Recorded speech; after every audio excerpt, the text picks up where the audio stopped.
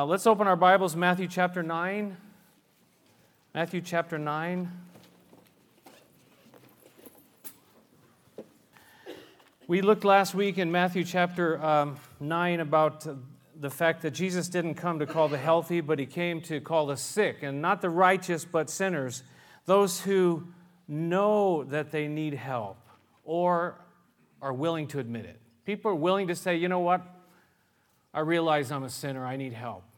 I realize I need the Lord in my life. I'm reading a book now that, thanks to Heidi, it's about Rich Mullins, who was a musician some time ago. He died in a car accident, but it says Rich Mullins, this is speaking about church, it says Rich Mullins loved the church and he was nurtured in it, learning the truths of his faith that would shape him. He didn't go to church, he didn't believe that we go to church because we were perfect. He believed that we go to church because we need it. He looked at the Christian life as a process, an ongoing struggle to be faithful to what we know is true. And he understood that we are prone to failure and therefore in need of the support, direction, and accountability found only in the church. We don't come here because we're all together. We come here because we need to get together to get it together, right? And this is a quoting from Rich Mullins now. He says, I hear people say, why do you want to go to church? They're all just hypocrites. And he says, I never understood why going to church made you a hypocrite, because nobody goes to church because they're perfect. If you've got it all together, you don't need to go. You can go jogging with all the other perfect people on Sunday morning. Every time you go to church, you're confessing again to yourself, to your family, to the people you pass on the way there, to the people who greet you there. Thank you for our new greeters. That you don't have it all together. And that you need their support, and you need their direction, and you need some accountability, you need some help. So there's a reason we come. It's not because we got it all together. Those people who think that they have it all together, Jesus said, he can't do anything for them. Well, you and I know that they don't have it all together, but they think they have it all together. But how can you help someone who thinks that they got it all together? And when they come to church with that kind of an attitude, we'll talk about that in a few minutes. But Jesus, he came for those that were sick, those who were sinners, and not afraid to say, Jesus, Jesus, Jesus. Sweetest name I know, fills my every longing, helps me. The rest of the song I forget. We saw what Jesus did with Matthew, the tax collector. He can turn a life around. He said to Matthew, follow me. In Matthew it says he got up and left everything and followed him. And his life was radically changed. His life was changed. Why? Because he had a relationship with Jesus. Well, that's kind of simple, isn't it? It's a simple way of saying it, but that's how simple it is, to have a relationship with Jesus. Matthew, then, we saw, he invited all of his friends. Hey, he says, Jesus, I want you to meet who this Jesus is. And he invited all of his friends, all the other tax collectors, all the other sinners. And they said, why are you getting together? Why is Jesus getting together with all these, lower kind of people? But Matthew said, you know what? I'm going to let them know. I want them to meet Jesus. And he put on a banquet for Jesus. He began living for Jesus. And he began to fulfill his calling. And his calling developed. And the Lord called him to be an apostle. He wrote this book that we're studying. He fulfilled what God had called him to do, and I'm sure it was developed over time. Jesus didn't come to him and say, "Follow me, because I'm going to make you an apostle, and that's going to make you really cool, and I'm going to give you the words to write the book of Matthew, and that's going to make you even cooler." He didn't tell him any of those things. You see, he said, "Just follow me," and all those things kind of came out of his relationship with Jesus. Jesus came to give us life and hope and purpose. People like you and me. The problem was always with the religious. If you notice, when you read through the Gospels, when Jesus had trouble, it was always with the religious people. They thought they were okay. They thought they were healthy. They thought they were so righteous. And so what I want to share with you this morning is something you've heard me say before and you've heard other people say before, but I want to really focus on this idea. The question is this: is it religion or is it relationship? Do we have religion or do we have a relationship? I think this is a struggle. I think it's always a struggle. Why? Because I think we as human beings, we prefer religion because it's almost easier. It's spelled out, Well, just do X, Y, and Z. And, do A, B, and C. Do these things and you'll be. It's much easier than to fall before the throne of God and say, Jesus, I want to get to know you. I want, like Paul said, to know you better. It's so much easier if you can just give me the points. But that's what makes the difference in life, is having a relationship with Him. Look at verse 14. It says, John's disciples came, and they asked him, how is it that we and the Pharisees fast, but your disciples do not fast? Now, these are John the Baptist's disciples, and most likely John was in prison at the time, and so they're kind of trying to find their way, trying to figure out what's going on. But we know they came to the right place. Why? Because John had said about Jesus that he must increase, right?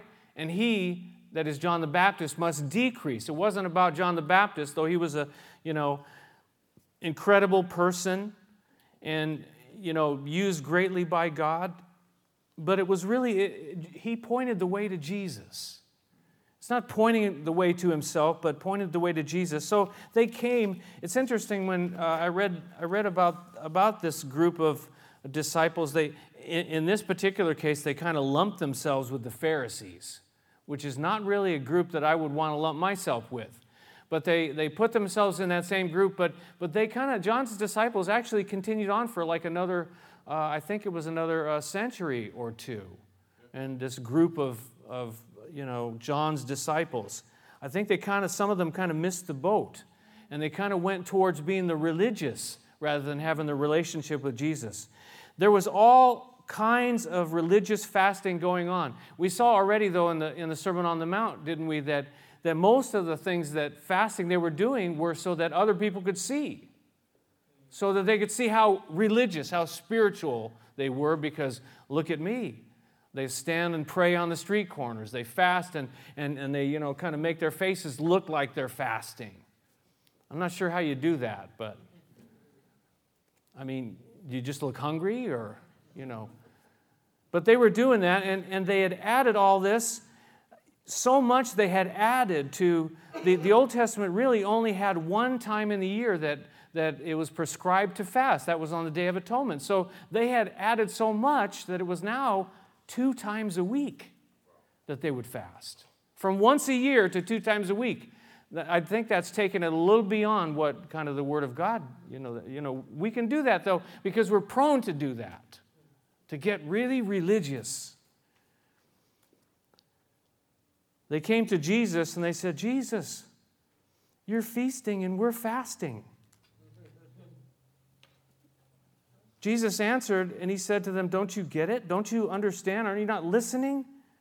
Don't you remember what John, your mentor, said? Look at verse 15. He says, Jesus answered, how can the guests of the bridegroom mourn while he is with them?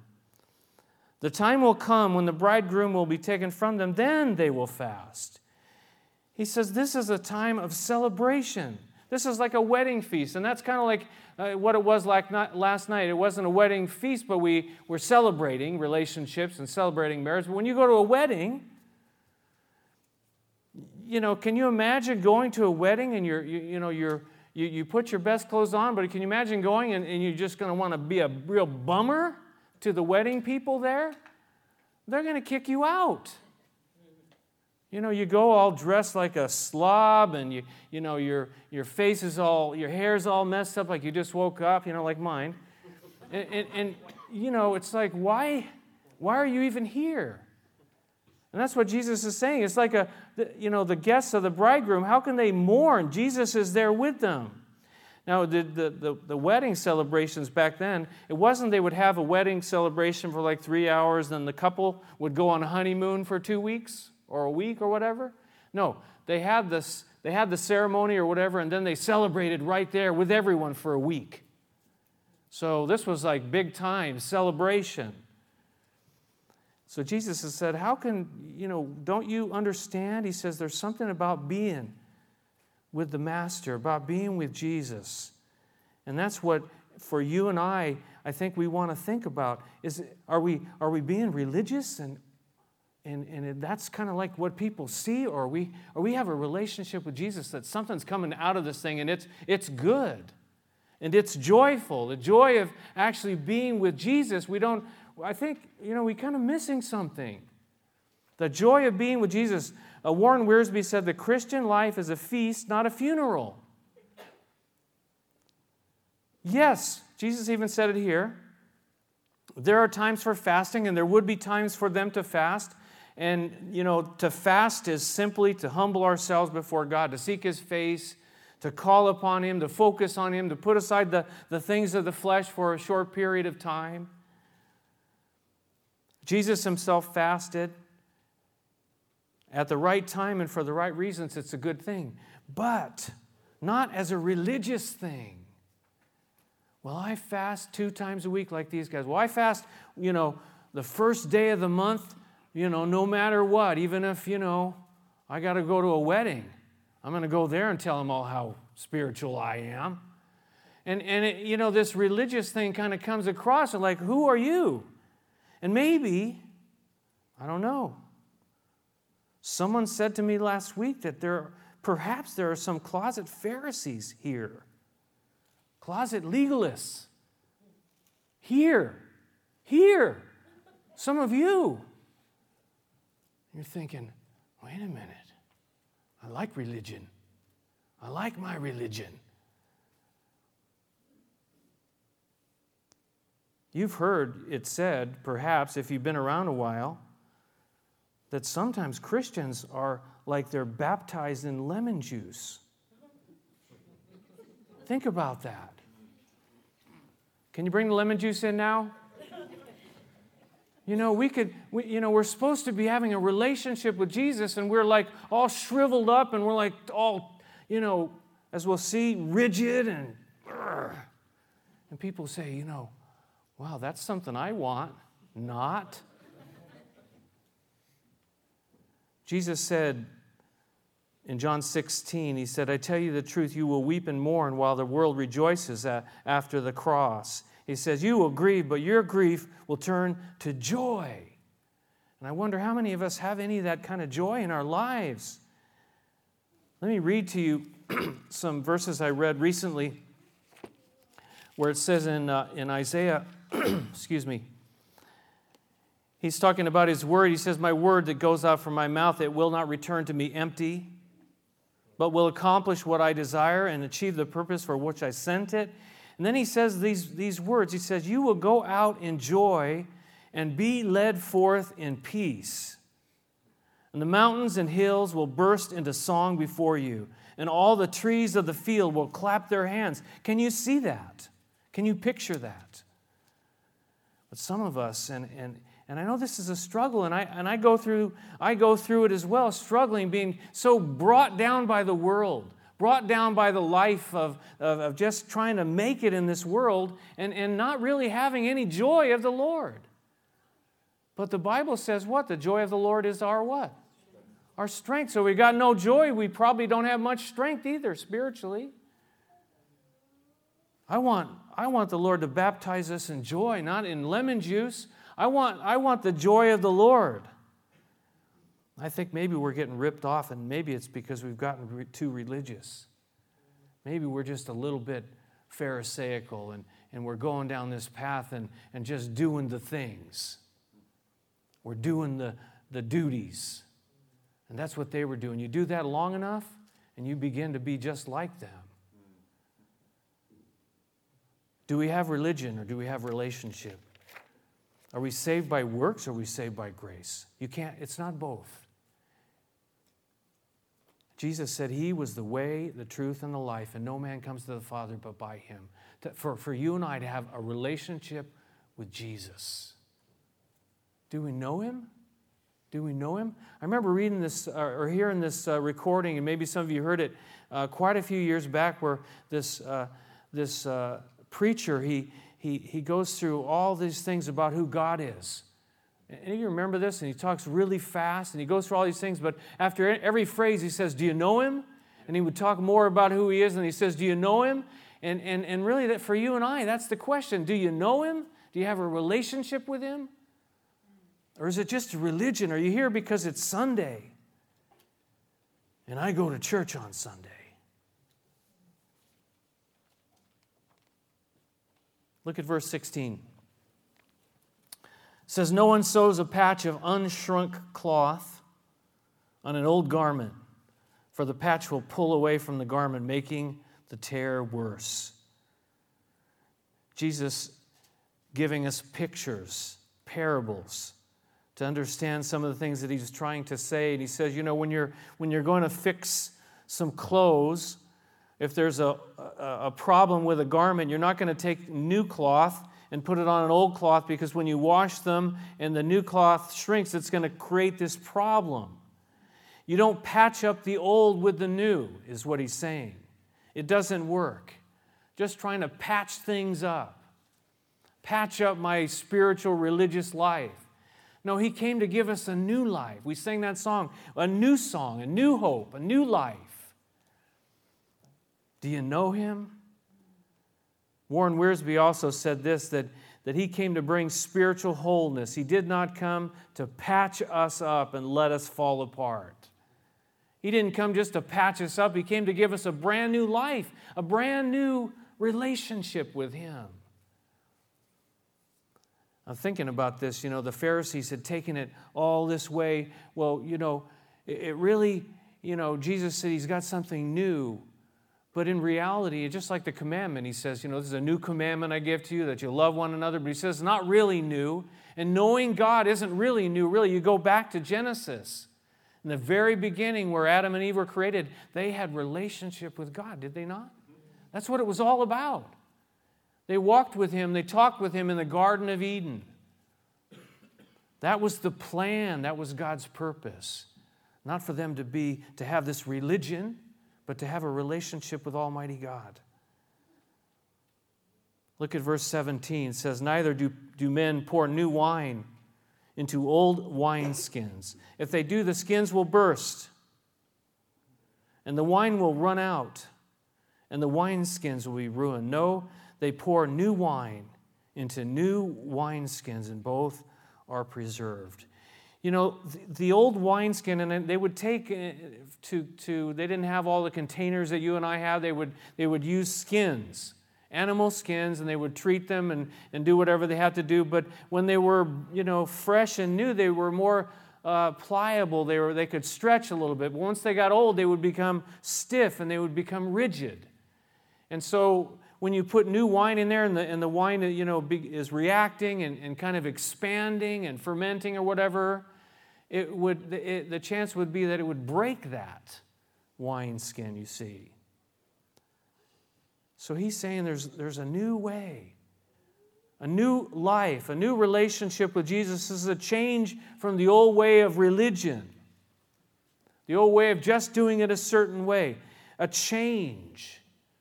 Oh, don't use that word. We like religion and we don't like change. There's a resistance to change, isn't there? Why is that? Why do we not want anything to change?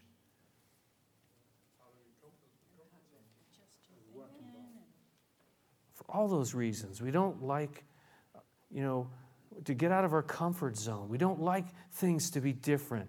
Mark Twain, that great theologian, he said this, the only person who likes change is a wet baby. And it's true. In Luke's account of this passage, Luke says this, he adds this, that Jesus said, and no one, after drinking the old wine, wants the new, For he says the old is better. The old is better. That music from the 70s, that music from the 1500s, the old is better. It's better. The 7 last words of a dying church, but we've always done it that way. We don't like change. We hear that line, it just can't be done. It's impossible. There's no way. Why should we change anything? It's working this way. Don't, if it's not broke, don't fix it. Jesus said, you know what? You guys are stuck in a rut, and it's a big one. He says, there's a new life that we're talking about, and it's a life of having a relationship with Him. This is what we're talking about. Do you have it? Do you know Him? Do you know Him? This isn't just a message for the crowd. This is a message for each one of us. Do we really, truly, and honestly know Him? Are we growing in our relationship with Him? Can't be done. These are the things I do. I go to church. I sit in my same seat. I give $1. I sing one song. That is what I do. I am like a robot. That's what life is like, being religious. It can't be done. We resist any kind of change. And Jesus, you come here and you hear God's word, and God is saying to you, listen, I want to do something in your life. Say, no, maybe next Sunday. No, maybe next year. Maybe 2011, 2012, I'll start to get more involved. I'll start to do something. I'll start to, right now I'm building a business. I'm taking care of this. I'm taking care of that. I got to wax my car. I gotta feed my parakeet. We have all kinds of things. I don't even have a parakeet. I don't know where that came from. Let me tell you some of these things, these inventions, ideas that people said couldn't be done, so it says they resisted the new. The first cast iron plow, invented in 1797, was rejected by the New Jersey farmers under the theory that cast iron poisoned the land and stimulated the growth of weeds. They fought against it. There was another authority who declared that the introduction of the railroad would require the building of many insane asylums, since people would be driven mad with terror at the sight of locomotives rushing across the country. Maybe that's why I'm so insane. I live right next to the railroad track.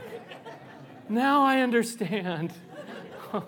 Oh my. In Germany, it was proved by the experts that if trains went at the frightful speed of 15 miles an hour, that blood would spurt from the travelers' noses and passengers would suffocate when going through tunnels. In 1881, when the New York YWCA announced typing lessons for women, protests were made on the grounds that the female constitution would break down under the strain. Ooh. That hurts. But the experts tell us, we have so many experts, you watch the news and, you can't wait 5 minutes before they bring on the expert that's going to tell you all about it or whatever. Well, the U.S. Patent Office director in 1899, he said, everything that can be invented has been invented. You're fired. Why do you even have this job? Warner from Warner Brothers, he asked the question in 1927, who wants to hear actors talk? Grover Cleveland, you've heard of him. He said, sensible and responsible women do not want to vote. Oh, that's 2 women once. Sorry. Somebody said this about Babe Ruth. It says, Babe Ruth made a big mistake when he gave up pitching.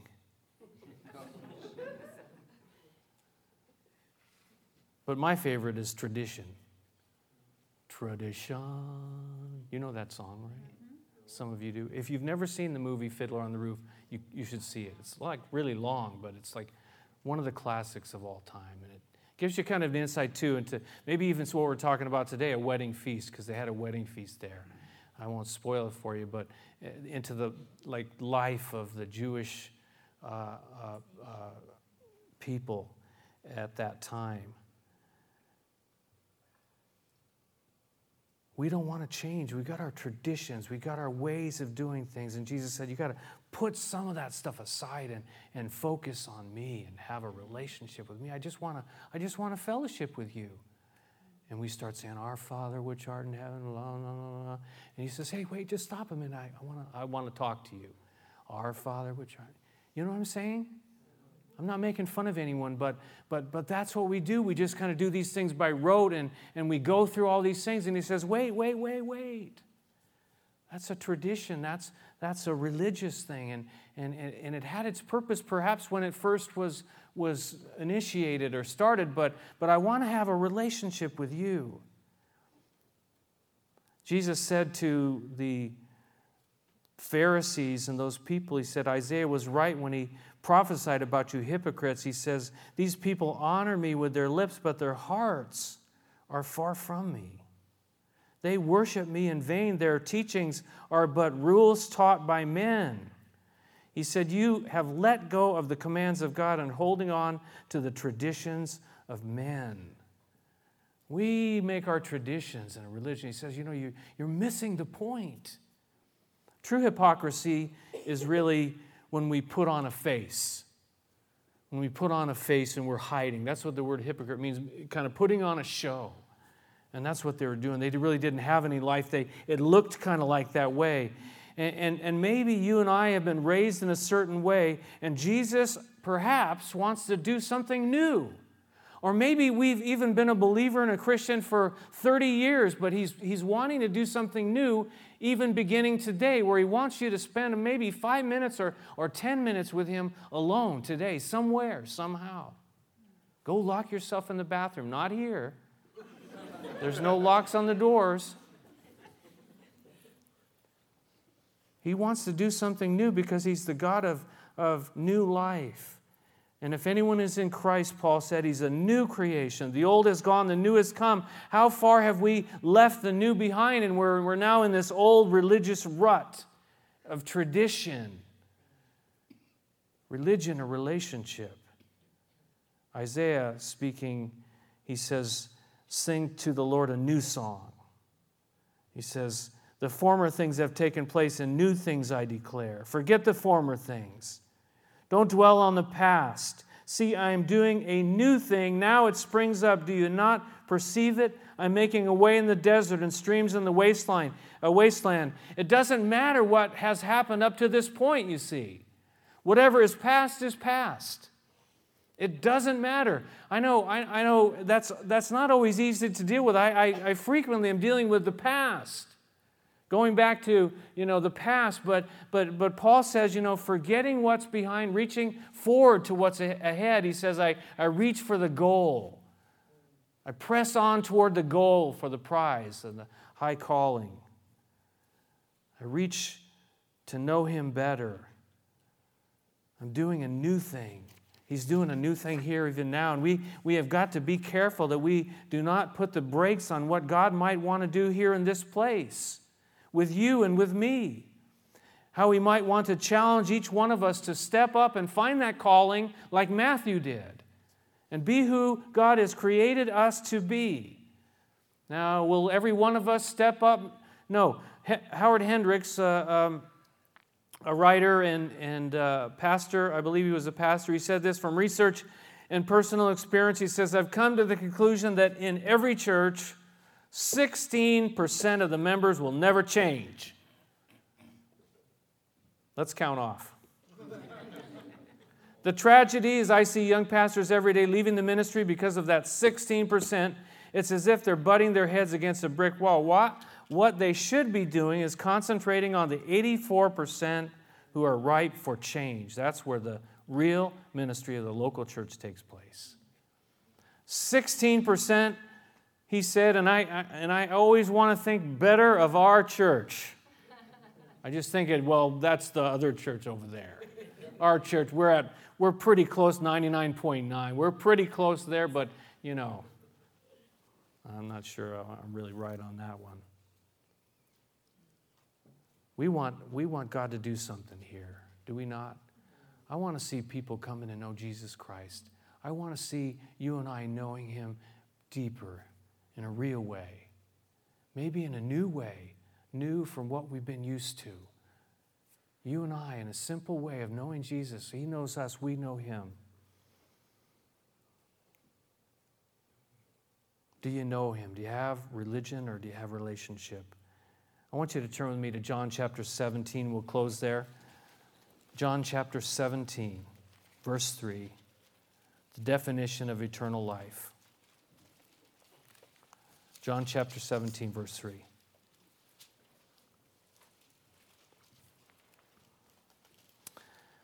Jesus in His prayer, this is really the Lord's Prayer, because it was Jesus praying to the Father Himself.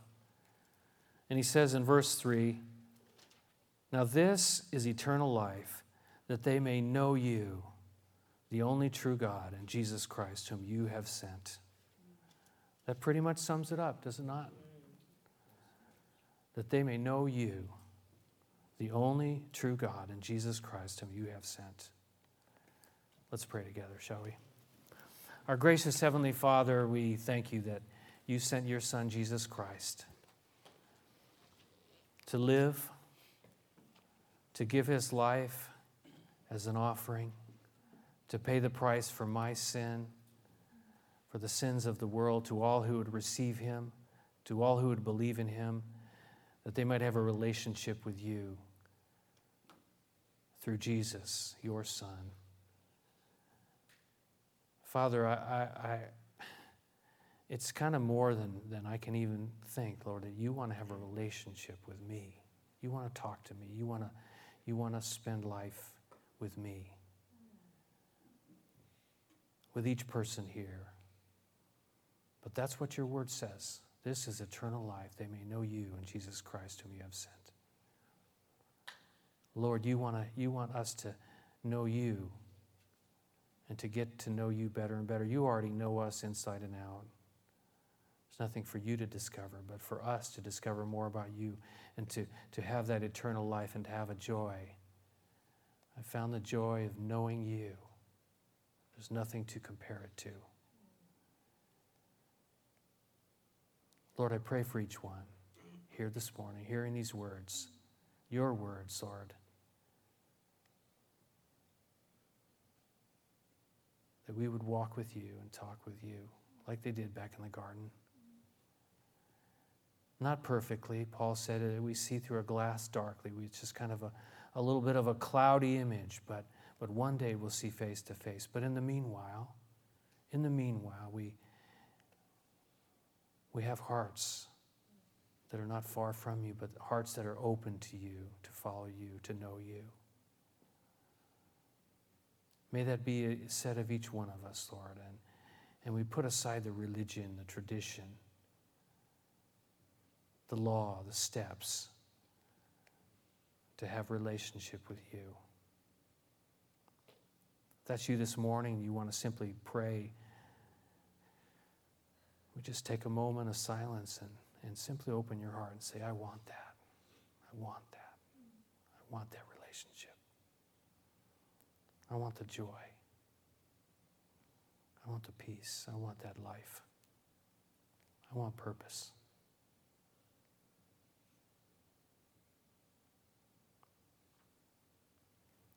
Lead us and guide us, we pray, Lord. In Jesus' name, amen.